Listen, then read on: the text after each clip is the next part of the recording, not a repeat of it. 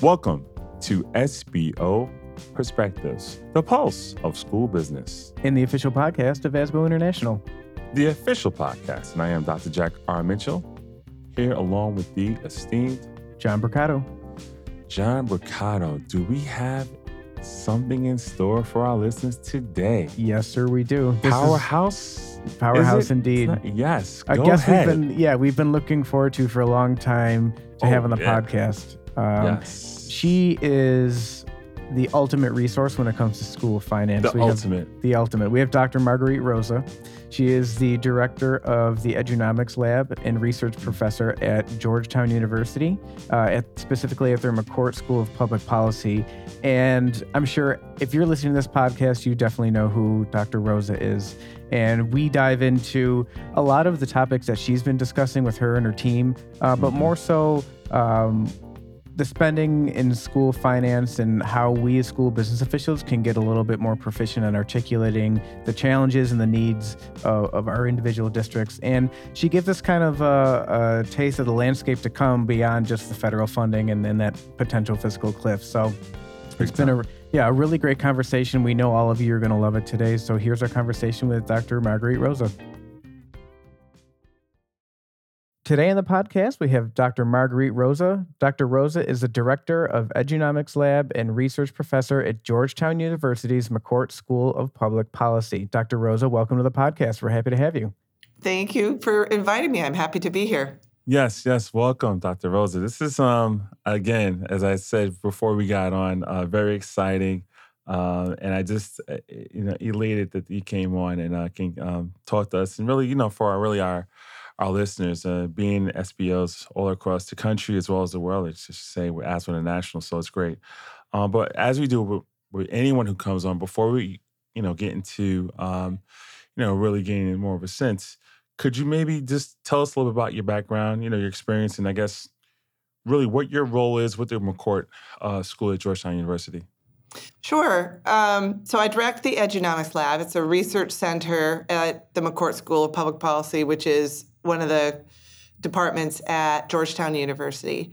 And Edunomics Lab, we were almost 11 years old, and we started it up as a center dedicated really to education finance. And we have a heavy emphasis on the spending side of education money. So there are a lot of groups out there that focus on revenues, and we do focus on revenues also. But what I think makes us a little bit different from most other organizations, we are also heavily focused on how the money plays out in the system, how school districts spend it, what they spend it on, how it lands on the different schools, what does that mean for students, and how we look at measuring whether our investments are working. So that's what we do. Hence the term Edunomics, which I love, by the way. Right. I mean, there's nothing like that, but it's a very intricate process. And I would take credit for that, but that is my colleague, Laura Anderson, who really kind of thinks more about those things. So. But it's great. It is economics of education. And I mean, it's so awesome. It's ingenious. And I really appreciate, you guys. But I know for us, I can say going to one of your presentations, it's almost like a coming to moment. Like I call it, I'm not saying I feel the Holy Ghost, something like that. But what I understand is that the way you allay the numbers and show how everything fits in education, it's just an amazing thing. It's really an amazing thing. Yeah. So, and it's interesting. You say you focus on the spending for school districts because a lot of the time, Jack and I are very much involved in our state organization, and a lot of the advocacy focuses on the funding and the revenues coming in. What prompted you to focus on how school districts are spending their money rather than how they're receiving their money? I don't know. It seemed like a self-harm kind of thing to do. I say that because there were no data at the beginning. There really was no information. And yes, there's always been like the summary expenditures by districts, but the breakdown, how much on instruction or how much on instructional support or administration, just didn't really tell you anything. And I think the idea was if we could really dig in and look into it, we could learn what works and what doesn't and how to leverage even limited dollars to deliver more value for students. So since we started, we now have massive data sets, like the NERDS data set that allows you to see spending by school, not just by district. And I think for me, there's just just a curiosity there. Yes, federal and state lawmakers decide the revenues, but all across the country in 14,000 different districts, it's all the people who are working in districts, the SBOs, together with their school boards, who decide how to spend it. Right. And so I knew there was going to be a lot of interesting stuff there. Right. And so can you tell us a little bit more of how Edunomics really began and what the impetus was behind the organization? And with that, how do you focus on your overall objective and what are you really trying to accomplish? Well, I started my career with a PhD in education, and really the focus of the learning was heavily on the revenues. And so I knew there was a gap there, and had started at a different research center at the University of Washington. I left there and went to work for a short amount of time at the Gates Foundation, where you just have a chance to kind of think on the other side of like what could be, sort of like a dream big kind of place. And then when I went back to academia, I thought I can tell there's not a lot of expertise on the spending side around the country. And there are not a lot of academic programs on it. Let's build something that connects with everybody. That's not just about one school and the students in one school. So that, Georgetown was open to the idea, built the research center there. We connect with, we wanted to build a new training program that really focused a little more heavily on the spending side, and then make it available and open to anyone, whether you're enrolled in another university or you're a current practitioner inside a school district. And that's sort of how we built the certificate in Ed Finance. And when you look at the program, are you kind of keeping stock on how you're achieving your goals independently, or do you have other organizations kind of do any kind of rating or peer review? We're just out there on our own. But what I will say, we look really, so right when we first did our first cohort of the certificate in Ed Finance, we aimed for 20 students, we got 40 students. And they were, some were advocacy organizations, school district leaders, charters, state leaders, federal leaders, et cetera. Now the program runs somewhere between 2 and 4 cohorts a year, usually around 100 students in each cohort. Wow. So our growth is our biggest, I think, reflection of whether or not people find value. The other thing is the number one referral for our programs comes from people who've already done it. And so we do have a lot of engagement in that sense. And that's, I think, what we're using as our major assessment there. So now if people participate in our certificate program or any of our programs, they get the credits through whether they're CPA credits or CEUs or all the different kinds. So that's another external validation, I think. Yeah, I was going to ask you that, because you've been alluding to this program. And I know that our organization, Asthma New York, right, partnered up a couple years ago to offer this one-of-a-kind certificate experience, which is great. Just for those listening, you mentioned a few things, but why overall might one want to acquire a certificate? And then actually, I also want to say who should seek one and look to get one, whether it makes sense for someone who's pursuing finance and school business or not. Is there any special time or experience that maybe they should have to go through this program? That's a great question. So the program is really diverse in the sense that it brings in people from all levels. So we've had lots of CFOs and lots of budget directors, different kinds of people in the finance space. We've also had state ed chiefs. We've had superintendents. We've had someone new to the field who's just trying to figure it all out. We've had school board members and journalists and advocacy organizations. Wow. The people at the Federal Department of Ed who kind of oversee some of the federal investments. It's really a cross-section. And I would say our biggest group is those who are in finance offices in school districts. And they come kind of early, mid, or even late career. The program is really about thinking about money more strategically.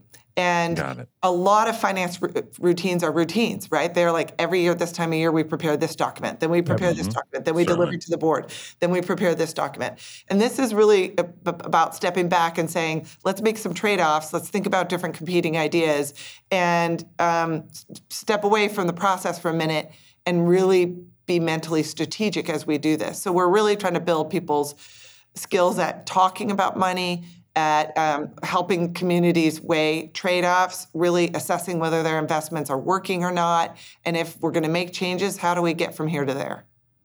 That's fascinating because, the job itself can be very cyclical, but sometimes it takes just a third party, an outside view to kind of say, maybe we should look at something a little bit differently. Can you recall any specific testimonials from any of your previous students or those that have acquired the certificate that said, thank you so much for allowing me to take this course. I'm now doing X, Y, and Z in my budgeting process or a spending process that you can, as a director of the program, say, wow, we're really servicing school districts across the nation. Yes, we get those all the time. So once people have participated in our program, they stay in touch. And so we always have office hours that are part of it. And if you've ever done our program, you get to come to any of the future office hours whenever you want. But yes, what we hear is that a lot of times it overhauls how they talk about their budget with their board, with other people inside the district, how they weigh trade-offs, how they do a little bit of forecasting. The communications piece is brand new for most people who've done it, and even the kind of data they'll bring to budget decisions. Like, so normally you bring a lot of financial data to budget decisions. Now they're starting to bring some data on student outcomes, or what are we seeing with attendance? Does it look like our investments in counselors are helping bring attendance up? Do we want to make a shift here? So I think those are some of the biggest changes that we've seen. The other one is that leaders feel more confident leading the conversation. Sure. And part of that, again, comes with the communications piece. But, we're expecting CFOs, budget directors to lead the conversation in their communities. And many have taken I do what they tell me to do kind of role. And then after participating in this, they're like, actually, it's my job to do some steering here, to chime in and share information, and I feel more confident about doing so. It's really encouraging to hear. I mean, a lot of our colleagues that we've spoken to, I think, have approached the job that way, where it's, we're just a facilitator and trying to make the money work, but really kind of coming at it from a behind-the-scenes approach. So to hear that you offer an opportunity to get more comfortable with the communications aspect of the job is great and really encouraging. But you mentioned a lot of the data that you've been working on with Edunomics. So let's kind of dive into that a little bit more. With your data, I mean, what can somebody anticipate with the data collection that you've taken? We know you take kind of like a holistic approach to collecting this data, but what are these critical data points that people can look like? What does your database kind of function like? What can people really anticipate when diving into all of this data that you've accumulated over the years with Edunomics? So first thing we would do is if somebody says, hey, have you heard about what's going on in fill in the blank district? I would start, because we have on our website these scatter plots that are spending versus outcomes. So I would immediately look up the schools in the district to say how much money are they spending and what kind of outcomes are they getting. What's the demographics of their students? And we put that immediately into context. Like, I could pull it up on any school right now and say, wow, this is a relatively expensive school. Given the mix of students here, I would guess that the school could be doing better with its students. Or, wow, they're knocking it out of the park, and this is a ROI superstar in a way. So that's my first take, is how much money and what are the outcomes relative to peers with schools with the same mix of kids. You can't go compare some country club affluent neighborhood school to an inner city. school with a lot of immigrant populations coming in. Mm-hmm. So then I would say, all right, let's get behind the numbers and let's look at the district. What are the enrollment trends? Because you can tell right away if it's going to be financially healthy or if they're in the process of some sort of downsizing. What are the major cost drivers? So are we seeing that salaries are a disproportionate part of the budget? Are benefits disproportionate part? And now we've sort of overgiven in on benefits and we could do more with salaries. Are we seeing special ed sort of grow leaps and bounds and in a way that feels like it's the tail wagging the dog? What do we look at for the forecast? Do we see that in a year from now there's going to be major gaps in the budget, and this district's about to do a lot of layoffs or program cuts? So we get a financial sense of where they're going, and then we start asking what's working and what's not. So we can look at what happened to math scores before the pandemic to now. Are there investments to get the kids back on track? If they've made investments to get kids back on track, are they working, right? So if we did a big push, I mentioned before, for counselors, is attendance coming back up? And if not, and this is where the financial leadership really matters, the financial leaders are the ones who need to say, we made this investment. You tell me why we should continue it. Is it working? And I think most people in education aren't wired that way. Like they're not economists, right? Okay. They came up through education or colleges of education, and they think about pedagogy and instruction. They don't say, does this investment deliver this value? And somebody has to do that, and that's where we're leaning That's on. you. Financial leaders. And so with all this data, are you looking at it and seeing maybe certain thresholds that your team sets to say like this school or this district may be in financial jeopardy? And are you maybe going a step further and reaching out to these districts that might be facing some kind of fiscal cliff? Or is this more of let's collect this data, analyze it, and if a school district comes to us, we'll help kind of analyze and set them on the right path? More the latter. If they come to us, we'll help them out. Right. So, That's and we awesome. do see that, right? So districts with massive enrollment declines are running a whole bunch of under-enrolled schools that are going to now spiral the district, right? Because they don't have enough money to provide extracurriculars, and then parents are going to get mad, and more of them are going to leave. So, or you've just agreed to a labor contract you really can't afford. Right. So how do we sort of pace people's expectations going forward? So we're more. If you come to us, we'll definitely engage with you, and people do come. They come through all these programs. We actually are doing a large workshop on the fiscal cliff in September. So, and that'll be open to everybody. It's 4 days, 2 hours each day, and it's virtual and live, and people get a packet in the mail, but they can look up their own data. We're going to walk through their own data. They can basically have this experience on their own district to get ready to be able to talk about that. That's really special. Yeah, Dr. it's Wilson's a great. wild ride workshop because the finances, they're going to be a wild ride. Yeah. Absolutely. So, you've mentioned about and I've also looked on the website, you have about a dozen research areas or so, right? And, that's one of the reasons why I want to have you on, right? To kind of maybe, talk about, especially, I want to say, your study on school spending and enrollment, right? And what you presented earlier last month. If it's possible, and I mean, this is one of the reasons why I say to have you on here, because it's almost, what, I want to say this, it's almost akin to like Kramer for stocks. Like his enthusiasm that you bring to the presentation, I have to say, is about the same. But really want to know more of a brief backdrop, and maybe perhaps even expound on somewhat of the study, because this is huge. And I mean, I see now, like you said, you have this workshop in October, but part of that does relate to this, right? Because enrollment does finance your district. The more enrollment you have, the more potential state aid, the more money you have coming in. And if that is kind of drying up, what you've shown, right, then what is the challenge here? How can we get through this with school spending, continuing to rise? Well, so I'm glad you say that. I'm enthusiastic about this because some people mistakenly think that school finance is boring. And I say mistakenly because oh my gosh, it's all about money, and who doesn't love money? And if you want to know where all the bodies are buried, you start digging into the money. But There you anyway, go.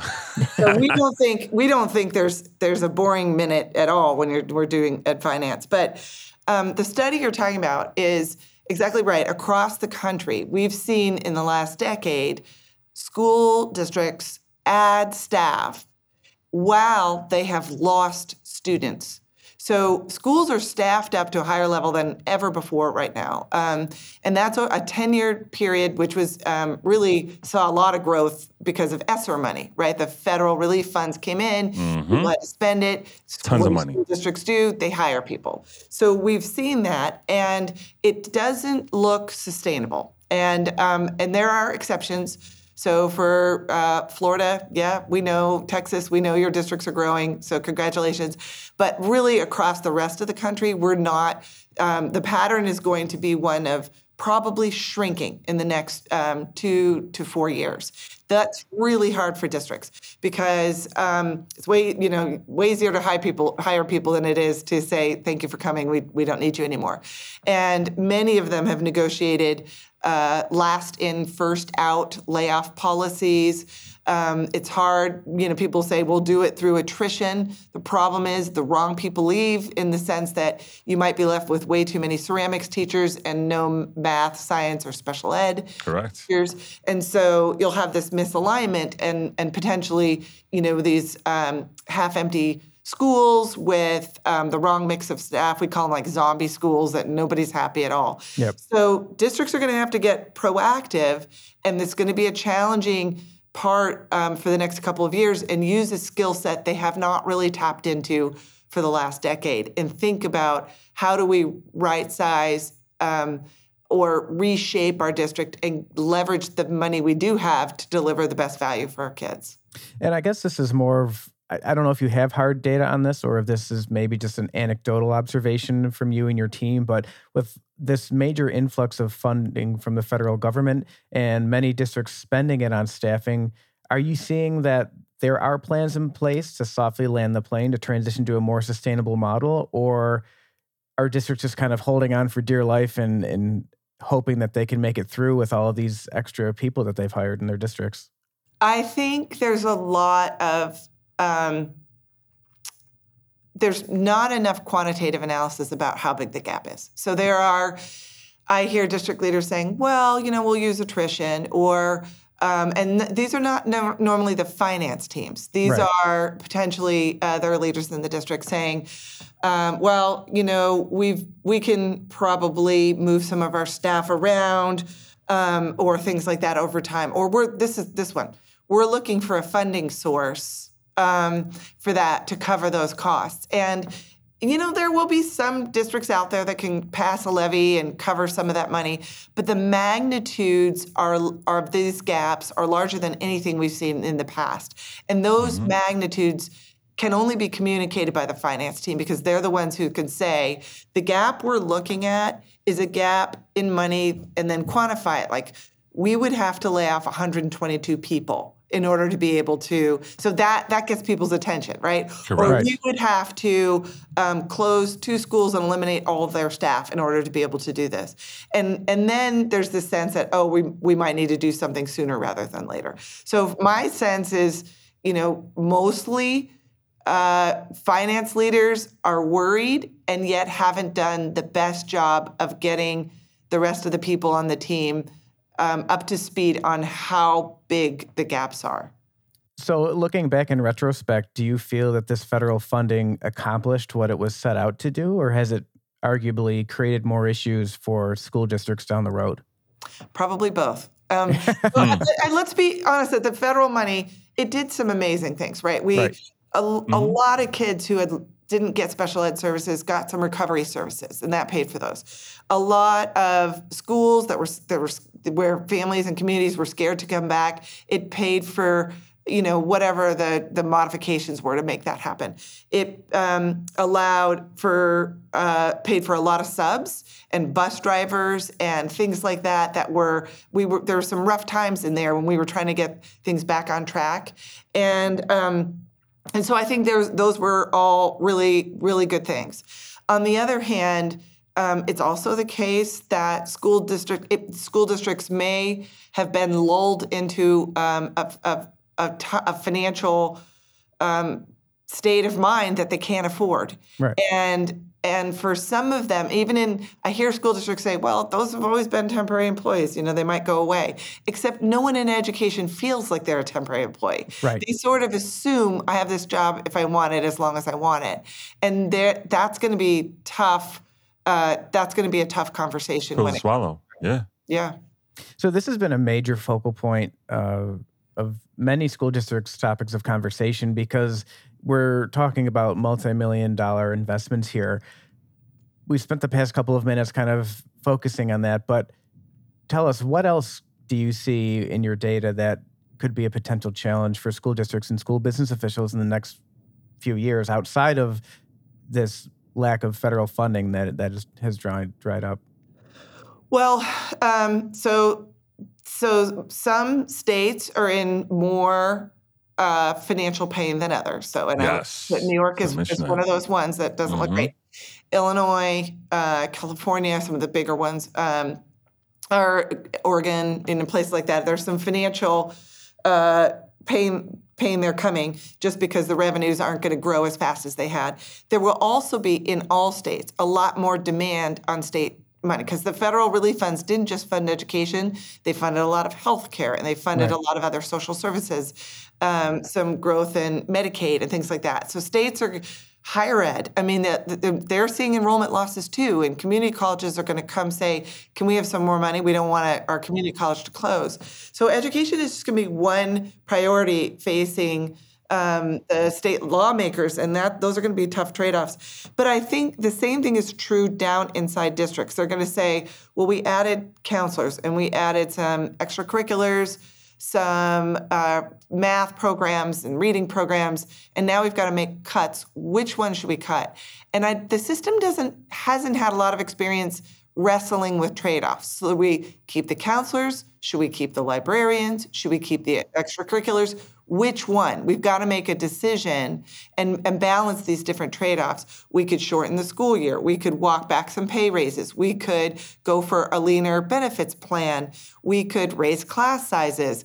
And I think communities should wrestle with a range of options, not just say, here's our balanced plan, because people will go, I hate it. But if we say, here's 5 options, also they're all not great, let's figure out which one we want, then people have a place where they can weigh in. And that's what we're going to need to see. Yeah, and I can say specifically for Jack and I in New York, you had mentioned it's one of the states that isn't looking so great. And we definitely have our eye on that too, because our main state funding source was fully funded for the first time since really its inception. And there was a lot of excitement and applause Another around turbo this boost. decision.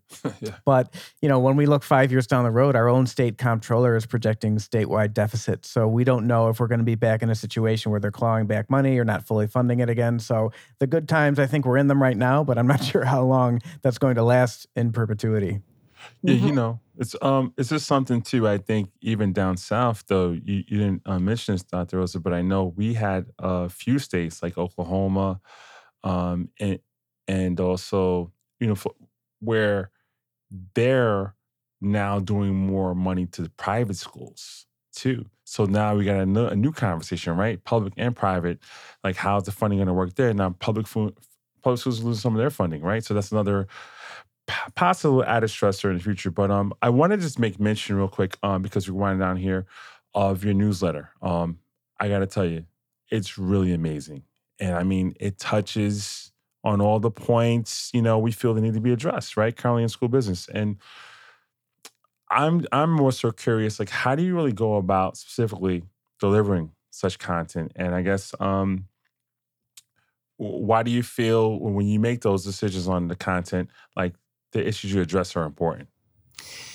Yeah, thank you for bringing it up, because it's a relatively new thing for Edunomics Lab. We've been, I think, 2 years in or so on the newsletter. It comes out about-ish once a month, and it's supposed to be short. People can just glance at it and get an idea they might not have gotten somewhere else. Supposed to be really timely information, kind of wrap up a thought that we've been seeing floating around in various things. So, and hopefully for people who are not the kind that read War and Peace, long volumes of things, that they're more accessible for people. So if people want to sign up, go Certainly. to edunomicslab.org, and there's a sign up right on our homepage. We're constantly thinking about it, toying with the idea, and we when we're ready to say something, that's when the newsletter comes out. So it's not like we hold ourselves to the schedule on that. We wait till there's Okay. something Makes point sense. about So if that. you see it come through, you know it's important. But I think so. I mean, I think that's what we're thinking. I will say, and I'm just kind of a preview of something else we've been thinking about, but the pandemic was the era of the virologist, right? Like they were the number one.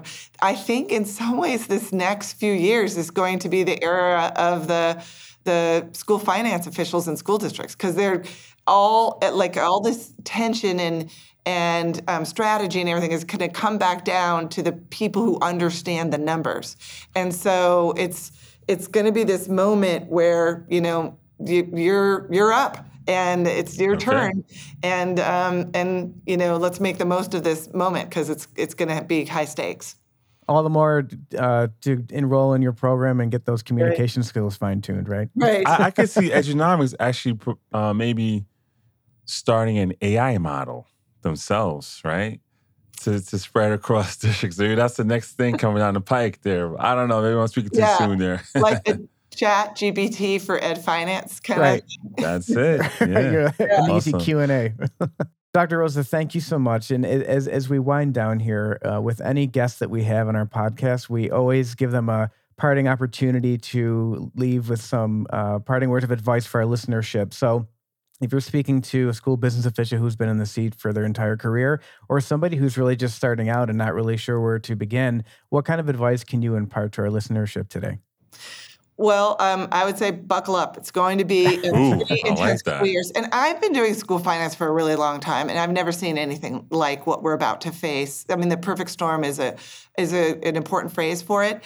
There is a really important role for the school finance officials to play in these next coming years to make sure that these school systems don't implode, and to make the most of the moment. There are definitely some people are more of a make the most of a crisis, every good crisis, don't waste a good crisis types, right. And others are not. But either way, it's going to be fairly intense, and we're gonna, a lot of our families around the country, their classrooms, their kids are going to depend on some of the decisions that are made as we go forward.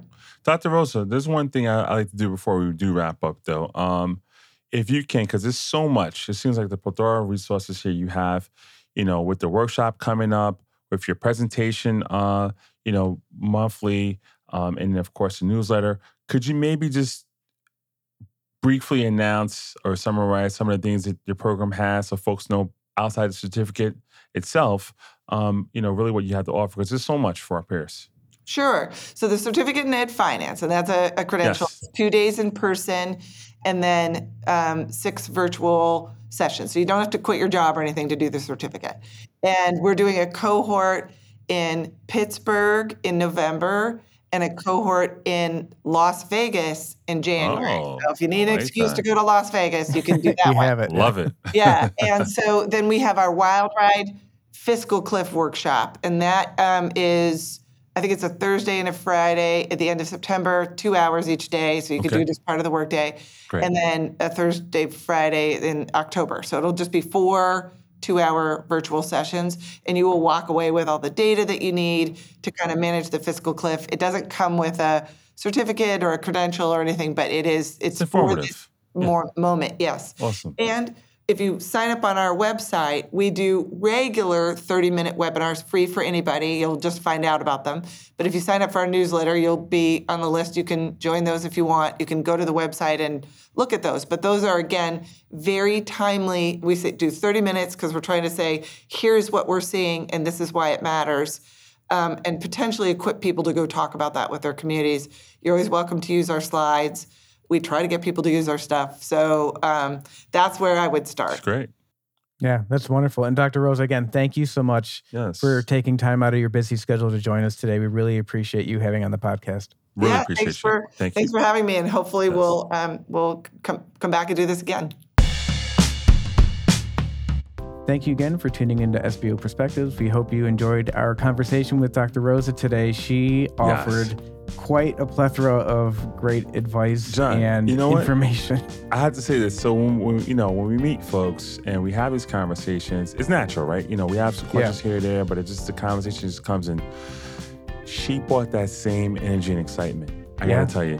And I mean, if you've heard her presentations, this is the reason why. But she's so knowledgeable and so passionate aware. about it. Yes. And I wrote down some stuff because this is what we do, right? Where we want to have pretty much a summary or synopsis of this episode. We want to encapsulate it in the title. So she says stuff like, "Where are all the bodies buried?" I mean, like, she said, "Buckle up." Like, which title is better? I mean, we may have to ask our listeners, and how do we right size our districts? This is big time stuff. So, listeners, I hope you enjoy this. We hope you enjoy this because this is, I gotta say, one of our star episodes of the year. Yeah. And looking forward to obviously when she comes back on. But the amount of information, take it. Because it was immense. And make sure to take a look at the edunomicslab.org website. I mean, there, as you saw when we were wrapping up, there were so many opportunities for school business officials to really fine-tune our craft and to dive into our data and use it more purposefully. So we can't thank Dr. Rose enough for joining us today. And for all of you listening, we'll see you next week.